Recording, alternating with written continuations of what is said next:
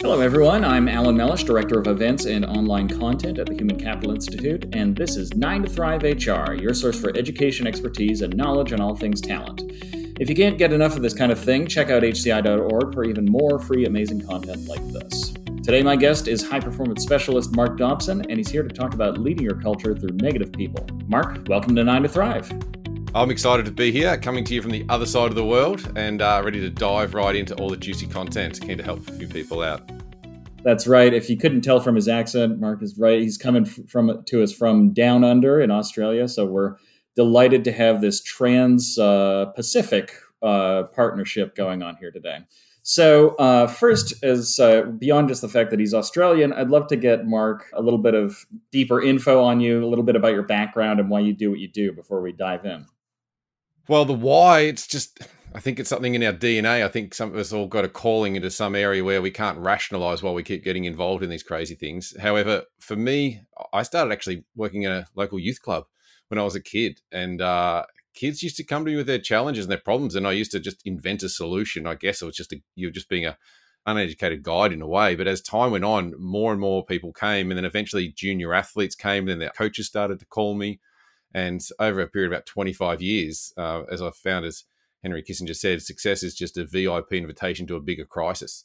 And when you help someone, you move along. And I spent a lot of time coaching really elite athletes at the Olympics, World Championships, Winter X Games, and similar.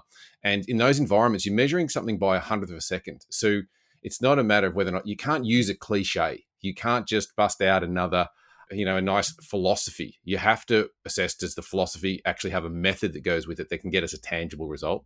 So I've been doing that for 25 years now in all sorts of difficult situations, many corporate organizations now with a lot of CEOs. And it's meant that I've built this toolkit over time, accidentally really, of how you can actually really guide people through things that are quite human. They're not necessarily anything more than human, but people just get a little bit stuck.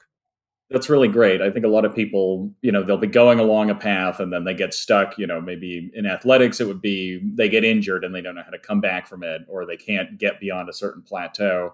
And then I think a lot of the time we have the same thing happen in the broader workplace, where it's you get stuck at a certain level, or you get stuck in a certain role, or whatever. Yes, one of the things that I've learned is that how you do anything is how you do everything. So if you find it very difficult to resolve conflict at work, then you're also finding it very difficult to resolve that conflict at home. If you've got a messy car, you've probably got a messy desk. And if you find yourself becoming sometimes a bit insensitive to someone else's need, or don't understand the impact you have on the people around you, you're probably doing that at home and in your other relationships. And once you take on that philosophy, you realize that if you find an area which is less scary, say you're coaching your kids' basketball team, and you're finding difficult conversations a challenge to you, then practice in a non-threatening environment like coaching your kids' basketball team, and then it transfers into the workplace. However, essentially, how you do anything is how you do everything. So when people get stuck, they're stuck everywhere, and they're actually desperate for the right strategy, but they've tried so hard often that they've become a little bit skeptical or embarrassed or wary, or they just don't think it's possible. They just think it's them. And sometimes, we've all got limitations, but what we're trying to do is just make sure we operate in the top of what we're capable of. And that's what people find very satisfying. If you get a grade of a B on an assignment at school and you knew you were capable of an A, that's really deflating. But if your B is good for you, then you're wrapped. So most people just want to be at the best of what they're capable of, and they're looking for how to do that. Absolutely. I think everybody's haunted sometimes by the idea that they're not being all they could be, so to speak, in any given area of life. So let's zoom in on culture a little bit, because I think, of course, it's of really big interest to our audience, but also I think everybody instinctively can feel when the culture in an organization is working and when it's really not. So what is culture to you in an organization, and how does it fuel or hinder performance in that organization? So culture is something that can be designed.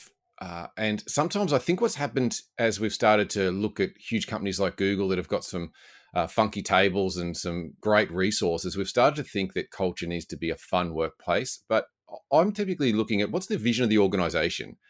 And if we were to deliver on that, how would we need to interact? And sometimes we don't need to have a foosball table, or we don't need to have drinks after work. Those things are byproducts, but they're not core levers. So I'm first asking the question, what are we actually trying to achieve? And the second question is then, how would we need to interact and behave to deliver on that in the most reliable fashion? And I'm not talking about nice to haves, I'm talking at its essence. And then from there, culture is always created by what you reward, if you're a leader, what you punish, and what you overlook. Now, I know the word punish can be a bit polarizing sometimes. So it's really what you call out.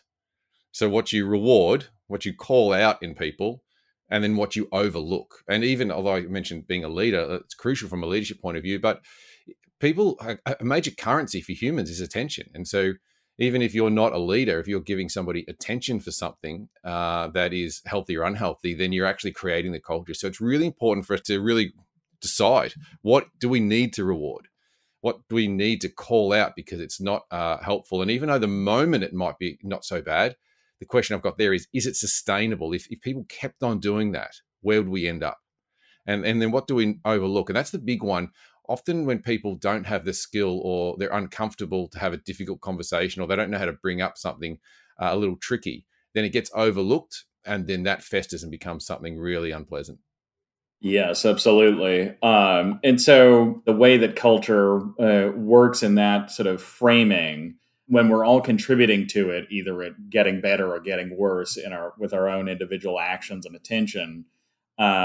I want to talk about how the two types of people that we're talking about today, the negative people, how do they change the culture? And then how do the high performance people contribute to the culture? When we take two cultures, say we've got an organization and it merges with another, when you mix two cultures, the negative culture is always going to win.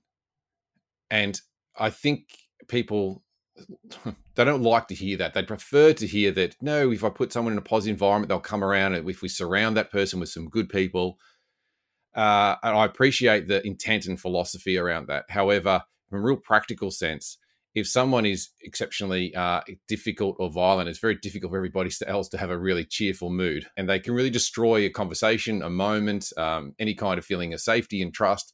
So the negative culture is going to win.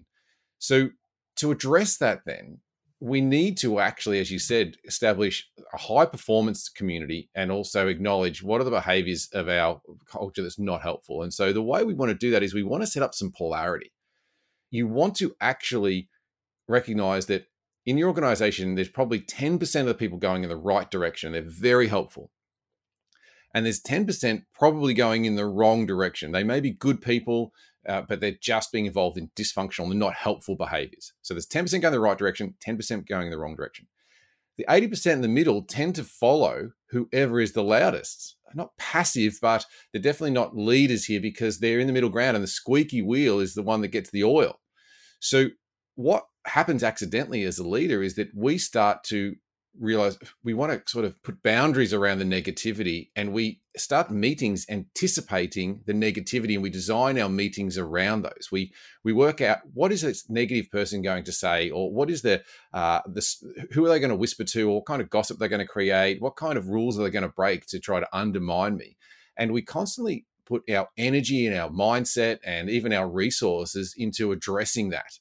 And as a result, you as a leader are resourcing that person. You don't even realize you're doing it, but your time, your energy, your mental sweat, your losing sleep at night thinking about it is all going to the negative end of the community. And that's how the negative person actually shifts the culture to a space which suits them. And sometimes they're conscious about it, but often they're not conscious about it. They've just learned some poor skills through life and they're not trying to be difficult. Because sometimes there's people in a meeting that will list out all the things that are a problem and it comes across as negative, but really they just see the risks and they're concerned that nobody has actually acknowledged those risks. There's other times when people are being just truly unhelpful. So as a leader, we want to set up the polarities. And the way we do that is you define what is the high performer in my community? What characteristics? When you do that, you are a star performer. And the opposite is the other end of the scale, which is great because it means that with your top 10%, if you can start to acknowledge anybody who moves in that direction and reward them, you are going to get grief from the bottom 10%. Like 100%, they're going to call you into their, oh, can I speak to you? Can we have a meeting about this? And they're going to be a hindrance in so many ways. Because as you start to create the polarity, it's now clear where what their behavior is like, and the positive energy, the positive role in the community is actually going to get rewarded, and it's going to start to stretch out the distance between the top 10% and the bottom 10%, and eventually becomes uncomfortable. And they've got to decide, can I stay here? Is this sustainable for me personally? Yeah, and I think that as you were talking, it kind of reminded me of the old saying, when you're a parent, you're only as happy as your unhappiest child. And so there is sort of a magnetic quality that the person who's bringing the negative or on the negative end of that spectrum has, where it's like, oh, well, like something's wrong. I have to try and fix it or address this issue. And then unfortunately, the children or the workers who are doing everything they can to go in the right direction are getting less and less of your attention by contrast. 100%. And that is actually how an organization gets sucked in the wrong direction and essentially doesn't deliver on the vision. So it's no longer profitable anymore. It's no longer a happy place to work. Your high performers start to leave because they can see that leadership is actually being controlled by people rather than leadership controlling the situation. And it becomes terminal for that organization. It becomes very expensive. Unless you've got some crazy investors that are going to keep propping you up, you're just ballooning out expenses, productivity's plummeting. It just goes in the wrong direction. And that is exactly it, is because the leader ends up giving all their attention to the negative end of the scale. So we've defined the problem pretty well, I think. I think everybody can probably relate to a situation or an organization where things kind of went in this direction, and probably a lot of us are in that place right now. What do you recommend that we can do to start feeding the positive side of the spectrum with our attention without, completely ignoring or, the other 10%, the negative? How do you strike this balance? Okay, so let's look at it from a leader's point of view. If you're a leadership role, you need to be very deliberate about where you're going to put your time. And what you need to do is be very deliberate about resourcing your top 10%. Whether that be that they have access to your diary and they can meet with you anytime, whether they ask for some sort of development and you just jump through all sorts of hoops to make sure that they've got that resource available, whether it be that they need a new chair because of something, or they need a new computer, or they need your support when they're going in for a meeting and they're pitching. You want to say yes to that person and resource them as much as possible. And in doing that, you will start to be addressing the negative end of the scale, because what will happen is people will be a little bit outraged because they'll notice and they'll say, that's not fair. How come they get A, B, and C? How come I went to that meeting and you didn't come then?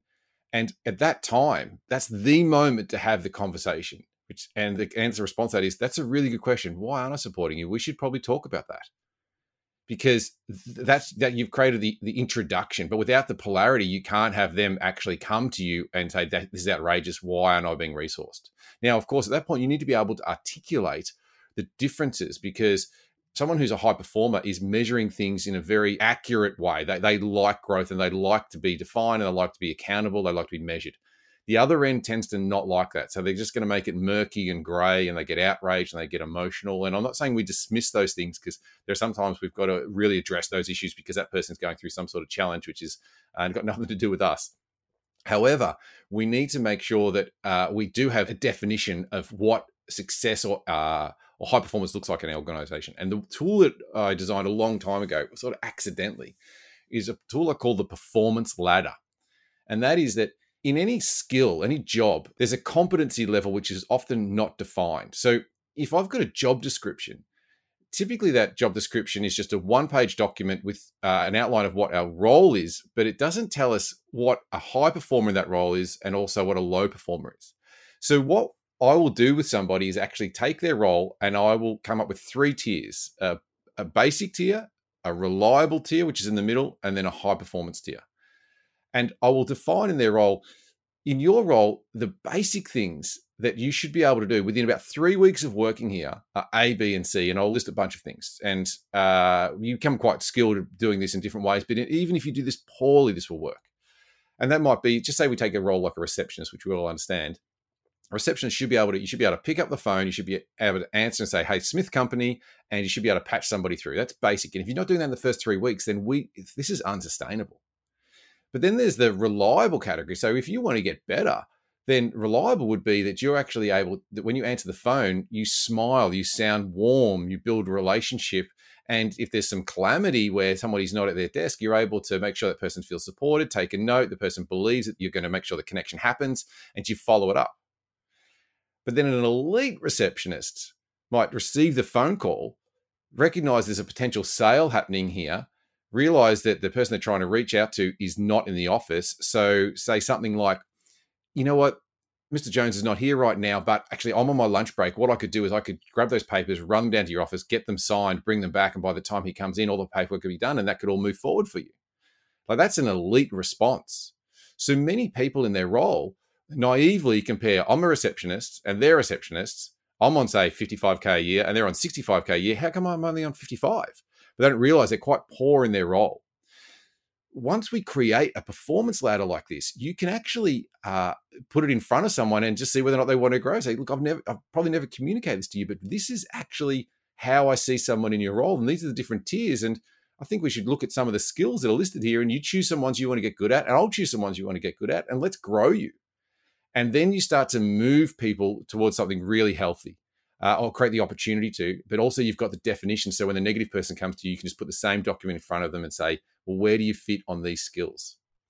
Yeah, I think that's really smart because you're giving people an ideal to strive towards, but also defining what it looks like from the beginning level to the middle to the end, giving them a literal ladder to make it that way. So, and in your experience, I guess, because you touched on this a little bit, I think it's important, an important point, though, for us to remember that it's, while it is sort of the spectrum that we're talking about, where there's the 10% on one end and the 10% on the other, to, I guess, not cast these people out on the negative end out of hand, but use the framework as a way to begin a discussion where you might find out, okay, they're being negative for a reason, and there are actually issues I need to address, or I need to talk with them about why things are different for them than they are for this person who's a high performer, an elite performer. 100%, because I know that when we create a model like this, then there's a good chance they're going to get a backlash on social media and others say, you box people and you don't give people a chance. I'm like, no, that's not what we're saying here. Like, I've got a heart as big as anyone's and I care about people. That's why we're called to do this our whole lives. We're looking at whether or not we as an organization can sustain. We're worried about the happiness of our people, and those people at the bottom end of this particular chart. And it's not a judgment of someone's character or their worth or anything like that. It's about whether or not they're engaging in the activities that are going to help this organization survive and therefore pay everybody's lifestyle and also make this a happy place. And typically, what I find is that people who aren't happy, they're struggling. Sometimes this role is not a match for them. And we, by not having a difficult conversation or not creating the framework to show them what success is as an opportunity, we're not creating the opportunity for them to actually have the difficult conversation or the aha moment that says, this is not for me. I didn't realize that that's what the success journey is here. I thought it was something else. So often by our lack of clarity, we're actually not helping people anywhere on the scale. So that's why I say you have to set up the polarity, and people sometimes don't want that polarity because it makes them feel uncomfortable. I think there's a judgment element. It's a scale of what activities do we need to engage in to deliver on that outcome. And that's why I've been able to be successful coaching all sorts of athletes, all sorts of world records and similar. And it's not to go, I'm so clever. I went to those environments to test. How do you actually get the outcome? How do you care about somebody and deliver on the outcome? That's a really tricky skill. And so it means that you need to be very conscious and call it as it is. You can't be delusional. That's one of the biggest concerns, especially when I'm dealing with an athlete. If they're deluded, that's a problem because it means they think they've got the skill, but they don't. And then, how do we have that conversation? And then, as we said, there's a lot of soft skills that come with that. How do I have that conversation in a way that is really helpful and kind and gets that person to where they want to be? Yeah, taking an approach of kindness and compassion, but not lying or being willing to tell the truth, I guess, is tell the truth, but in a gentle way, in a kind way that they can hear you. Yes. Now, this is so true. I find that so many people will tell me something about a staff member, and I feel like if the staff member had been told that, then they could address it. And I'll often say, have you ever said that to the staff member? And they're like, well, no, we have. We've done A, B, and C. And they haven't actually had a candid conversation. In a high performance environment, the conversations are candid. That's not mean and it's not honest, because sometimes when people are being honest, they say, oh, I'm just being honest. Like, no, in actual fact, you're being cold and mean and calculated. It's brutal. Candid just means very clear. And I remember one time having to say to somebody that we just couldn't give them more hours or more role. I said, because look, you've got a bit of an anger problem. You get angry very easily. And the other people in the conversation just went sick in the stomach, as if I had just been so mean. And this girl burst into tears, and she didn't burst into tears because I was being mean. She said, I know, and I don't know what to do about it. And we were able to have that conversation. But a lot of this is, as leaders, our personal development, are we comfortable almost being uncomfortable, or realize that when you're human, when we care about people, it's not mean. It's wrapping your arms around someone saying, oh, I care. This is an obstacle for you professionally. How can I help? And so when we talk about 10% and bottom 10%, in my world, there's no chart, there's no graph of that. There's just an awareness that, we got to get everybody moving in the right direction. And that might mean that myself as a leader, I have to develop my capacity to have loving conversations that are clear. And half the time, if you have that conversation really well, it avoids all the legal stuff. It avoids all the heat and the tension and the ugliness and all the paperwork. It's just when you really care about people. Yeah, and not to oversimplify it, but sometimes it's as simple as like, hey, you've got spinach in your teeth. If I had spinach in my teeth, I would want somebody to point that out because it doesn't look so great. But sometimes giving that person the awareness is really a gift rather than an uncomfortable criticism.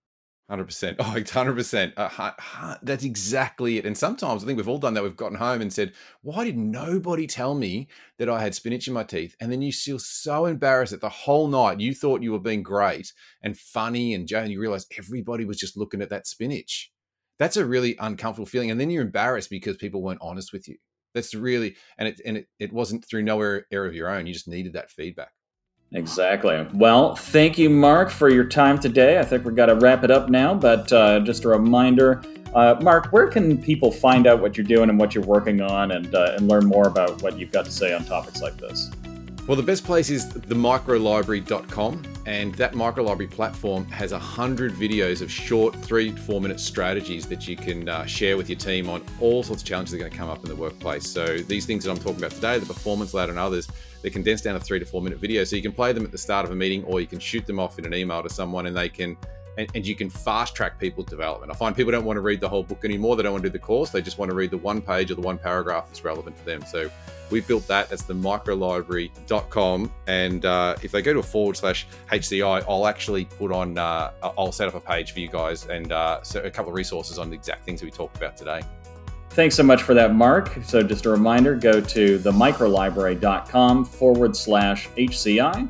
And for all ideas related to HR, come and visit the Human Capital Institute at hci.org. Don't forget to rate us, like us, and subscribe to us on iTunes, SoundCloud, Stitcher Smart Radio, or wherever you get your podcasts. Until next time, I'm Alan Mellish.